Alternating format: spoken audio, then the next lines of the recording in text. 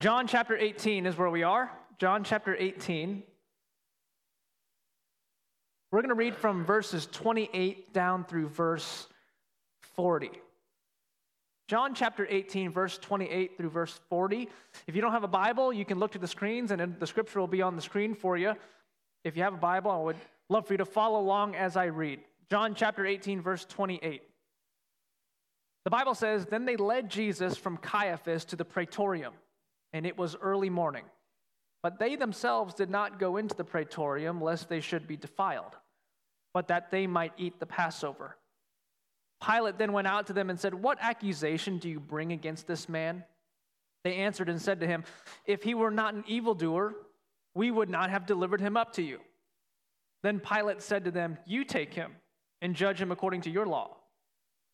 Therefore the Jews said to him, 'It is not lawful for us to put anyone to death,' that the saying of Jesus might be fulfilled, which he spoke, signifying by what death he would die. Then Pilate entered the praetorium again, called Jesus, and said to him, 'Are you the king of the Jews?' Jesus answered him, 'Are you speaking for yourself about this, or did others tell you this concerning me?' Pilate answered, 'Am I a Jew? Your own nation and the chief priests have delivered you to me. What have you done?' Jesus answered, 'My kingdom is not of this world. If my kingdom were of this world, my servants would fight, so that I should not be delivered to the Jews. But now my kingdom is not from here.' Pilate therefore said to him, 'Are you a king then?' Jesus answered, 'You say rightly that I am a king. For this cause I was born, and for this cause I have come into the world, that I should bear witness to the truth. Everyone who is of the truth hears my voice.' Pilate said to him, 'What is truth?' And when he had said this, he went out again to the Jews and said to them, 'I find no fault in him at all. But you have a custom that I should release someone to you at the Passover. Do you therefore want me to release to you the king of the Jews?' Then they all cried again, saying, 'Not this man, but Barabbas.' Now Barabbas was a robber." The title of the message this morning is "The King is Innocent." The King is innocent. Let's go to the Lord in prayer this morning and ask God for his help in the message today. Father, thank you for today. Thank you for your word. We thank you for the singing and the worship that we've already uplifted to you this morning. We pray that you would be honored through the preaching of your word. Fill me with your spirit, Lord. Help us to understand what you have for us today. In Jesus' name, amen. In 2003, the New Jersey Nets picked as their 51st round in the draft pick Kyle Korver, who was a rookie at the time, but they just had one small problem. They didn't have any room on the roster for him. The Nets had just made the NBA Finals that year and had now had a winning roster, one that featured Jason Kidd, Richard Jefferson, and Kenyon Martin. The team didn't need a rookie eating up a spot on their roster, and especially a rookie who was not likely to get any playing time. To compound their problems, the Nets also had a money problem. They were low on cash, and actually they needed some money to pay their entry fee into the team's summer league for that off season. And so what was their solution? Well, on draft night, they actually sold the rights to Kyle Korver to the Philadelphia 76ers. And the 76ers paid the Nets $125,000 for Kyle Korver. That was more than enough money to pay for their summer league entry fee. So they paid their fee, they made it into the offseason in the summer league, and they had a little bit of extra money left over. And so what did they buy with their extra money? They purchased an all-in-one photocopy machine for their office building. Kyle Korver was traded for a photocopy machine. 17 years later, in 2020, is when he was last playing. Kyle Korver was turned into an all-star in the NBA and still leads the league as one of the most lethal three-point shooters in NBA history. When the Nets made the trade over 20 years ago now, they did not realize who they were giving away. And in today's text, Jesus is accused, he's interrogated, and he's traded for a common criminal in the worst, and I would submit to you, yet the best trade in all of human history. I want us to notice this morning in our text today that the king, Jesus, is evaluated by three different parties, and yet all three parties rejected him. They all decided against Jesus. They all disregarded his innocence, and they all condemned him to death. What are we to take away from this passage of Scripture this morning? It is one sentence, simply this: you cannot ignore the innocence of Jesus. You cannot be neutral on the innocence of Jesus. You are either for him or you are against him. He is interrogated by a Roman governor. He is accused by hypocritical Jews. Indeed, an innocent king is exchanged for a rabid robber. I want us to look this morning at three realities about the innocence of Jesus that we cannot ignore. Three realities about Jesus and his innocence that we cannot afford to ignore. The first thing about the king's innocence I see is that the king's innocence is established by his accusers. The king's innocence is established by his accusers. Look at verse number 28.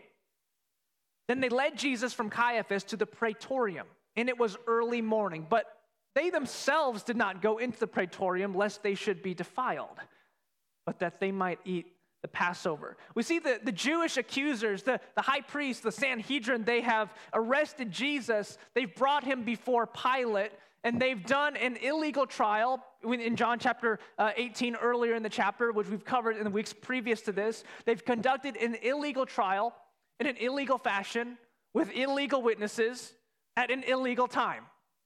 They have broken so many of their own Jewish laws in bringing Jesus to condemnation that they are now worried about a defilement of themselves, a little rule that they're concerned with. They do not enter the praetorium because of their hypocrisy. Jesus said in Matthew 23:23, "Woe to you, scribes and Pharisees, hypocrites, for you pay tithe of mint and anise and cumin and have neglected the weightier matters of the law, justice and mercy and faith. These you ought to have done without leaving the others undone." They were saying this: sure, we've just illegally tried this man. We've just put up false witnesses to accuse him. We've collaborated this kangaroo court to try to condemn Jesus, the sinless Son of God. But that's all fine, but we shouldn't enter the governor's house because that would defile us. One little rule that they were concerned about. It's like saying, "Officer, I know I was driving drunk. I know I was way over the legal limit. I know I was driving without my license. I know I was driving without my insurance. I know that due to my intoxication, I crossed over into the other side of the 4-lane highway and I hit oncoming traffic and I killed 4 other people. I know all of that, officer, but I was driving under the speed limit." You see how ridiculous that sounds? Do you see just how hypocritical these Jewish high priests were? They've done all of this illegally. They've brought Jesus to Pilate, the Roman governor, and they will not break a little rule so that they could eat the Passover later, as if they had not done anything wrong. They were hypocritical. But I also see that they were evasive. Look at verse number 30. They answered, that Pilate asks them, "What accusation do you bring against this man?" And in verse 30, they answered and said to him, "If he were not an evildoer, we would not have delivered him up to you." They were evasive in their answer. They knew that they had nothing. But one thing that this actually tells us is that not only had Jesus kept the law of the Jews perfectly, but in order for the Jews to bring to Pilate Jesus, they would have had to have a charge against the Roman law as well. This tells me 2 things. This tells me that Jesus kept all of the Jewish law, and he also kept all of the Roman law. The Jews had nothing. The best thing that they could come up with when Pilate asked them, "What accusation do you bring against Jesus?" the best thing that they could come up with is this: "Well, we wouldn't have brought him to you if he didn't do anything wrong." They've got nothing. They were evasive in their answer. They were also powerless. Look at verse number 31. Then Pilate said to them, "You take him and judge him according to your law."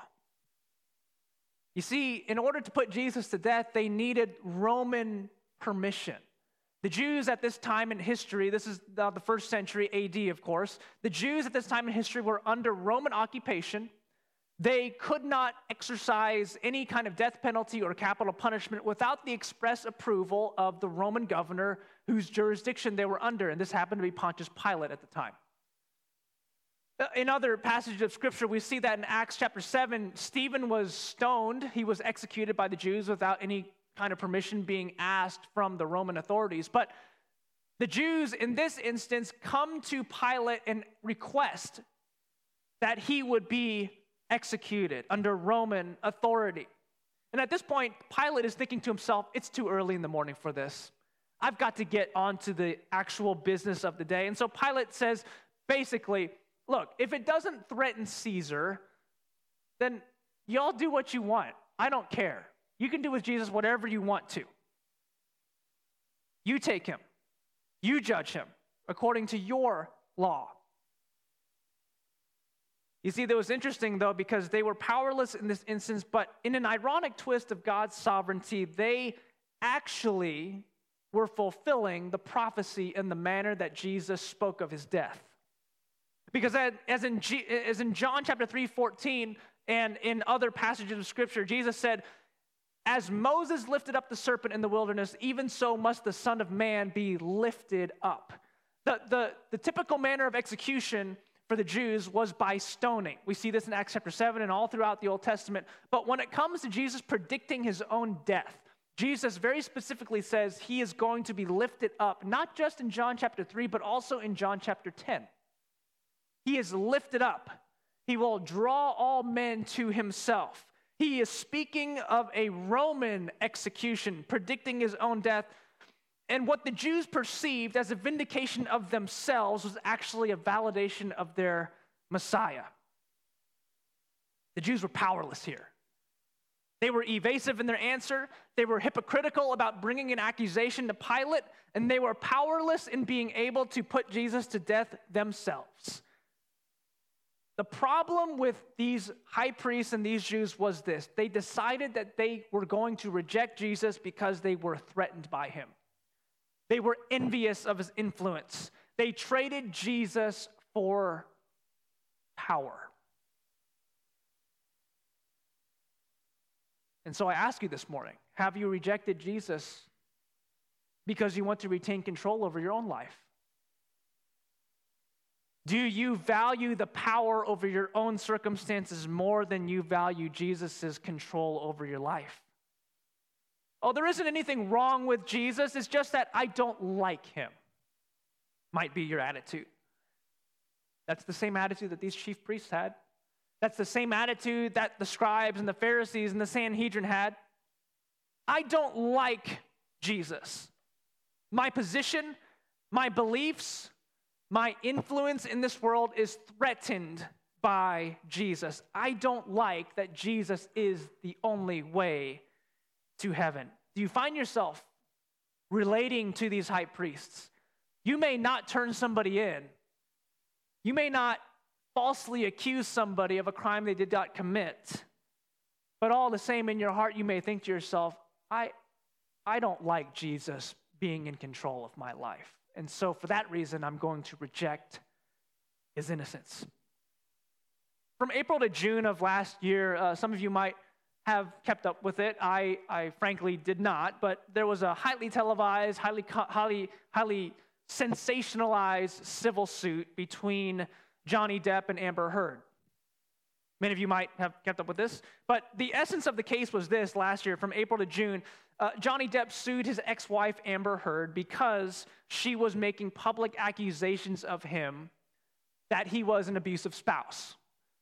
In the years previous, when they were married, they got a divorce, and then Amber started making all of these public accusations. So in essence, Johnny Depp was suing Amber for defamation.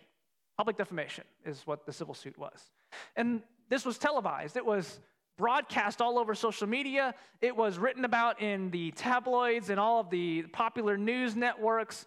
For some reason, the world is just fascinated when it comes to famous people arguing about each other.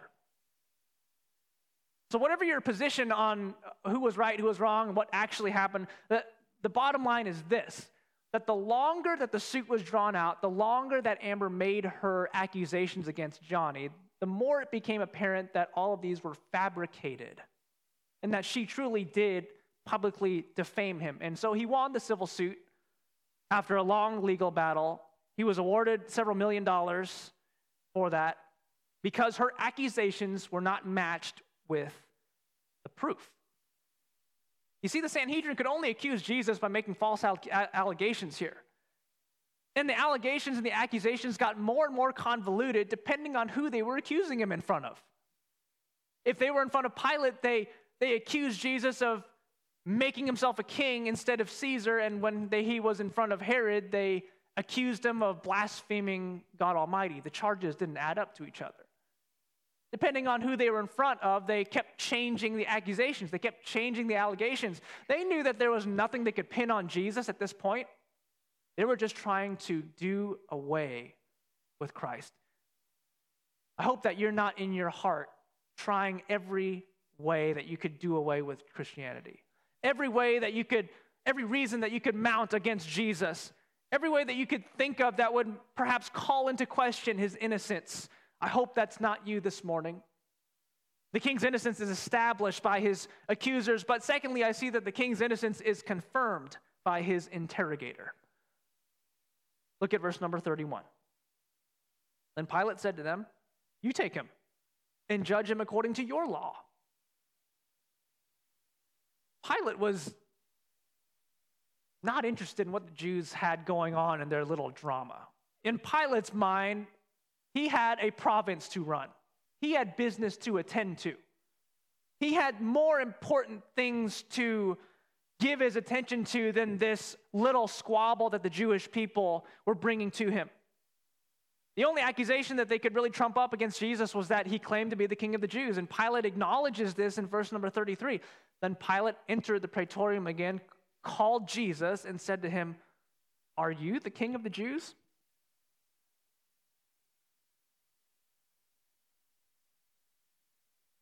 Pilate is wondering, what is going on here? They bring you here, Jesus. He goes back in. By the way, he calls Jesus into the praetorium, ceremonially defiling Jesus, but that is neither here nor there. Pilate calls Jesus into the praetorium, says to him, "Are you the king of the Jews? Is it true? I need to get to the bottom of this because I have other things to attend to today. I cannot be wrapped up in this all day."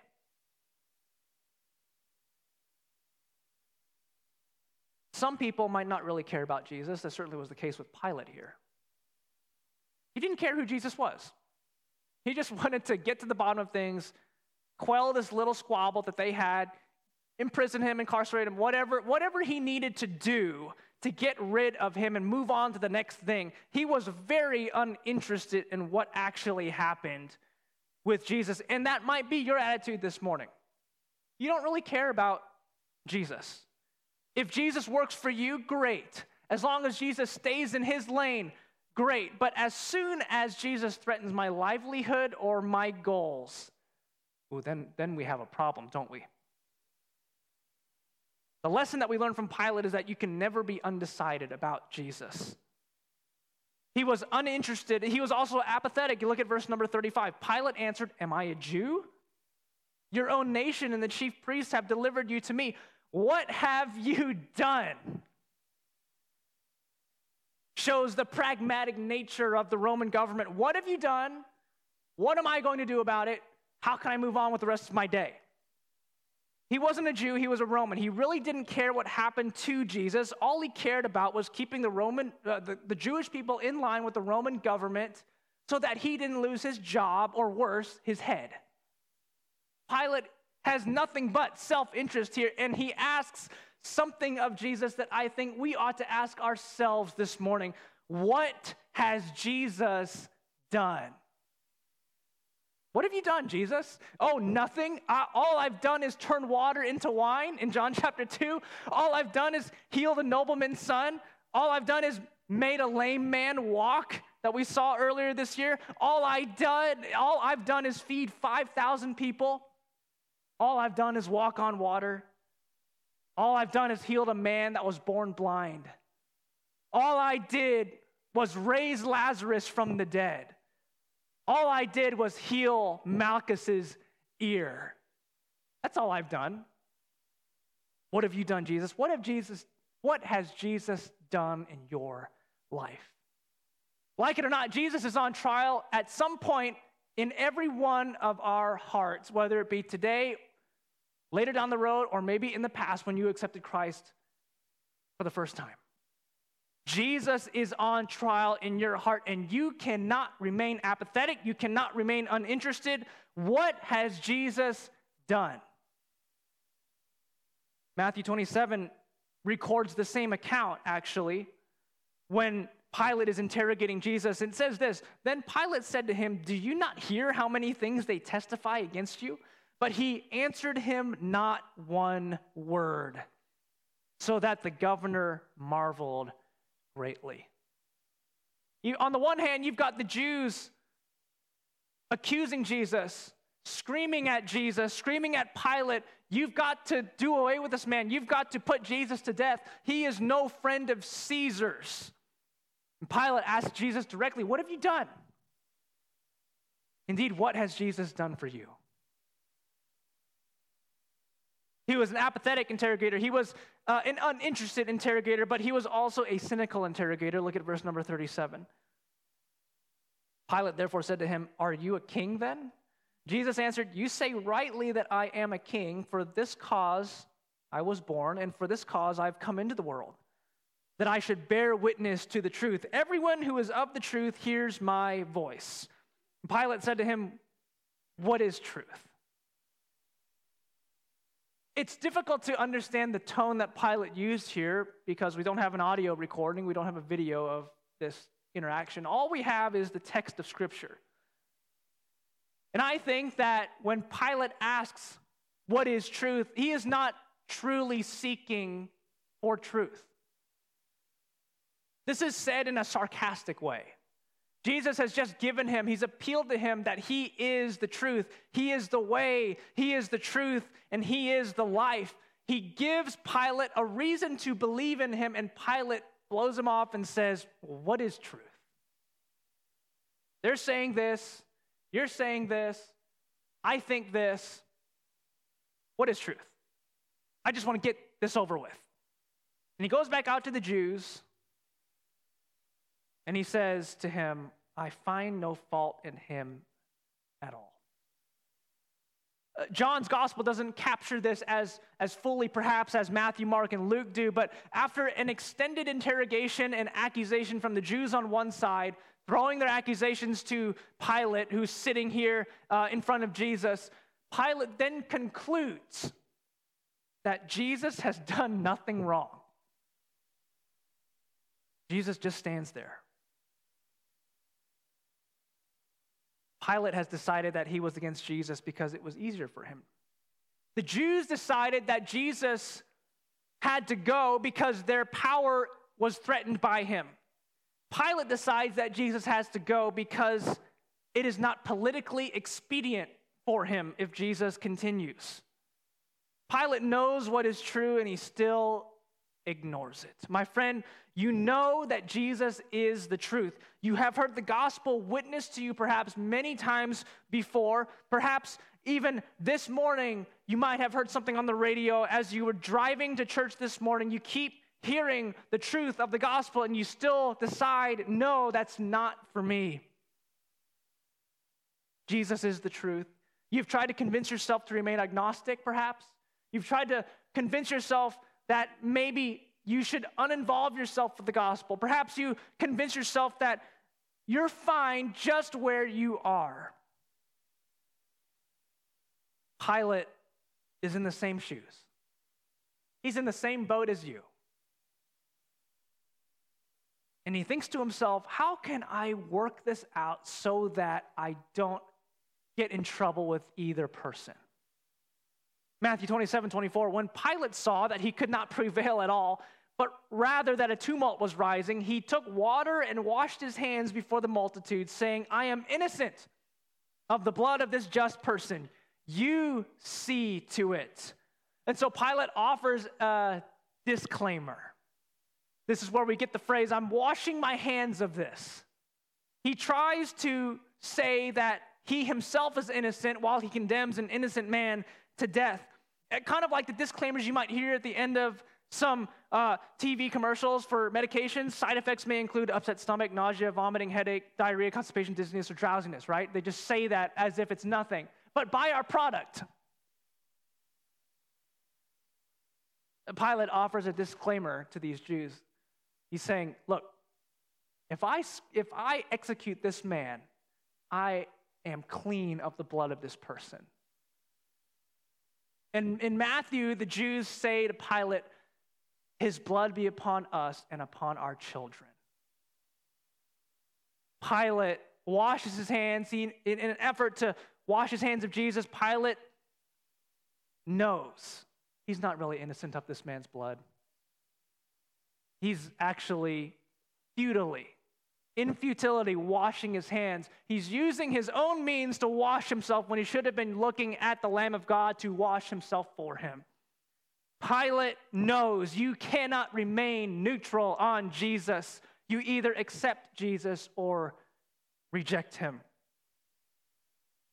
Have you accepted Jesus or are you rejecting him today? The king's innocence is established by his accusers, but the king's innocence is also confirmed by his interrogator. And finally, we see this morning that the king's innocence is rejected by his people. We come to verse 39. What has happened so far? Jesus is taken to Pilate. The high priests are accusing him of the things that Jesus has not done. Pilate makes a last-ditch attempt to try to satisfy both parties and keep his own job and his head. He proposes this. He proposes a prisoner release.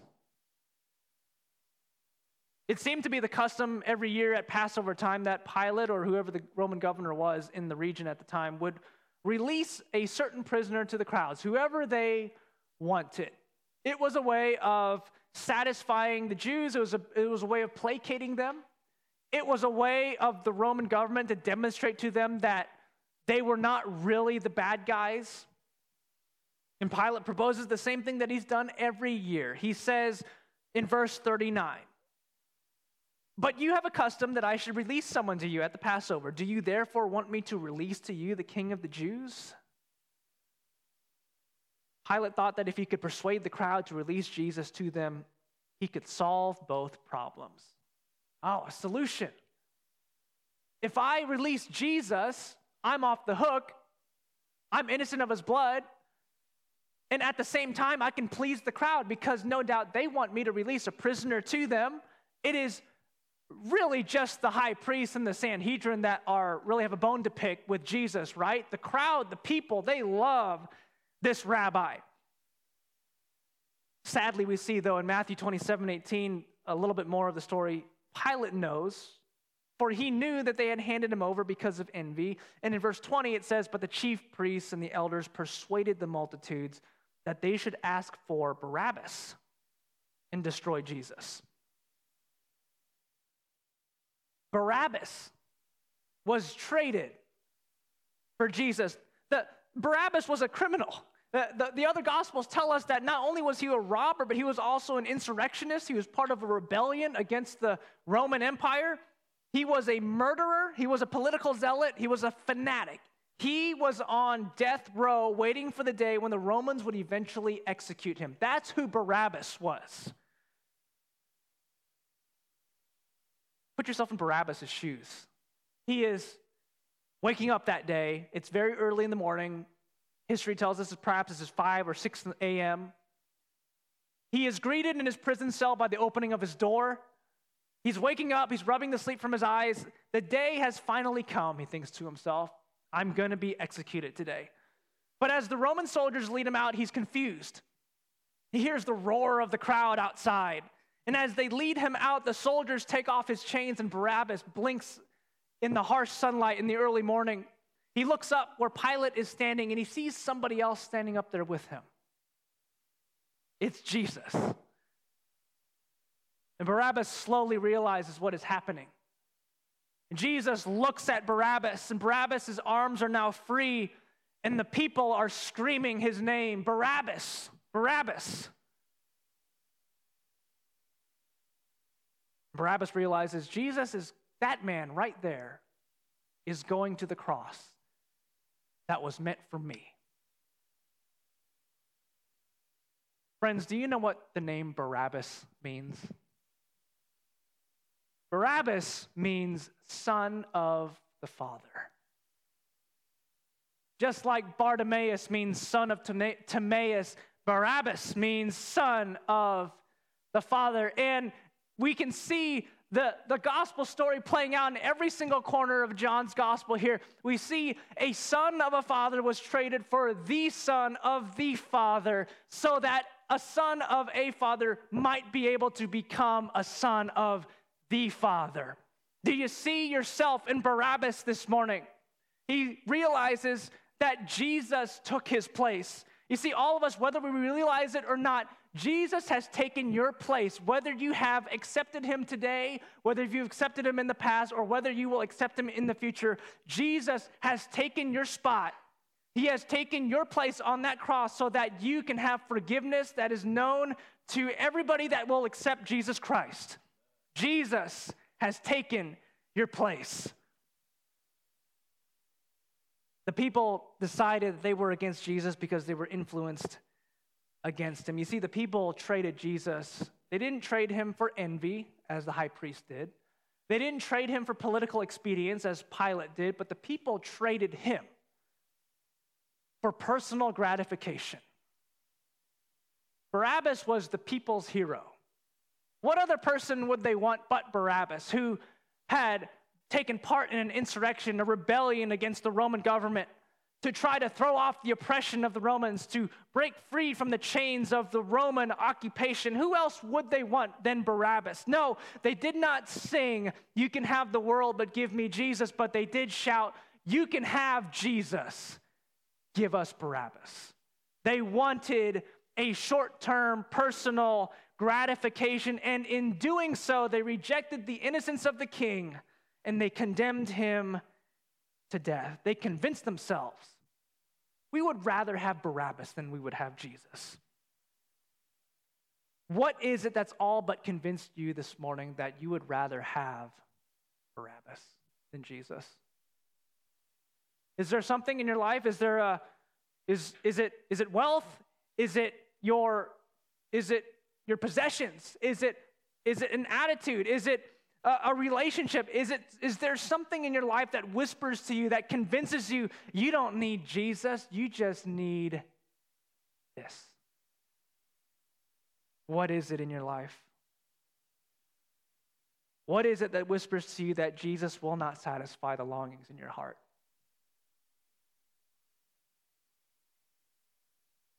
No election that goes your way will ever satisfy the ultimate longing in your heart. No possession, no notoriety, no wealth, and no relationship will ever take the place of Jesus living in you. This was the worst trade in human history, and yet it was the best trade in human history, because it was ordained by God before the foundation of the world that Jesus would die for the sins of mankind. On February 4th, 1983, I was not born yet, but in 1983, Carlos de Luna was arrested for the murder of Wanda Lopez. An eyewitness reported that he saw a Hispanic male stab a woman and then run out of the convenience store where she worked. Carlos was arrested 40 minutes later when they discovered him hiding under a pickup truck. And Carlos was tried. He was sentenced to death. He was on death row for 6 years. And he was finally executed after 6 years. Later on, there was a study done, a scholarly investigation done. This would prove to be one of the most mishandled cases in criminal history. Carlos maintained that he was innocent right up to the very end, and and said that it was actually his friend who was also named Carlos Hernandez, that had killed Wanda. There was sloppy evidence handling, there was sketchy eyewitness testimony, and there was the inability of anyone to actually confirm Hernandez's existence all the way to execution day of the wrong Carlos. And after Carlos was executed, they did an investigation and found he was telling the truth. Carlos Hernandez did exist. And they even found that he had bragged about killing Wanda to other people and that his friend Carlos de Luna took the fall for him. The wrong Carlos was executed. But the right Carlos still died in prison in 1999 from cirrhosis of the liver. As much as he bragged on his friend's sacrifice for himself, he still did not use his friend's sacrifice as a way to turn his life around. Pilate executed an innocent man. We don't have any more mention of Barabbas in Scripture. I cannot say whether or not he came to faith in Christ later, but you have the Scriptures open to you today. You have the testimony of Pilate. You have the testimony of Barabbas here. And just as much as Barabbas had the opportunity, just as much as these Jewish people had the opportunity to accept Christ, do not make the same mistake that they made that day. Do not reject Jesus. Do not ignore his innocence this morning.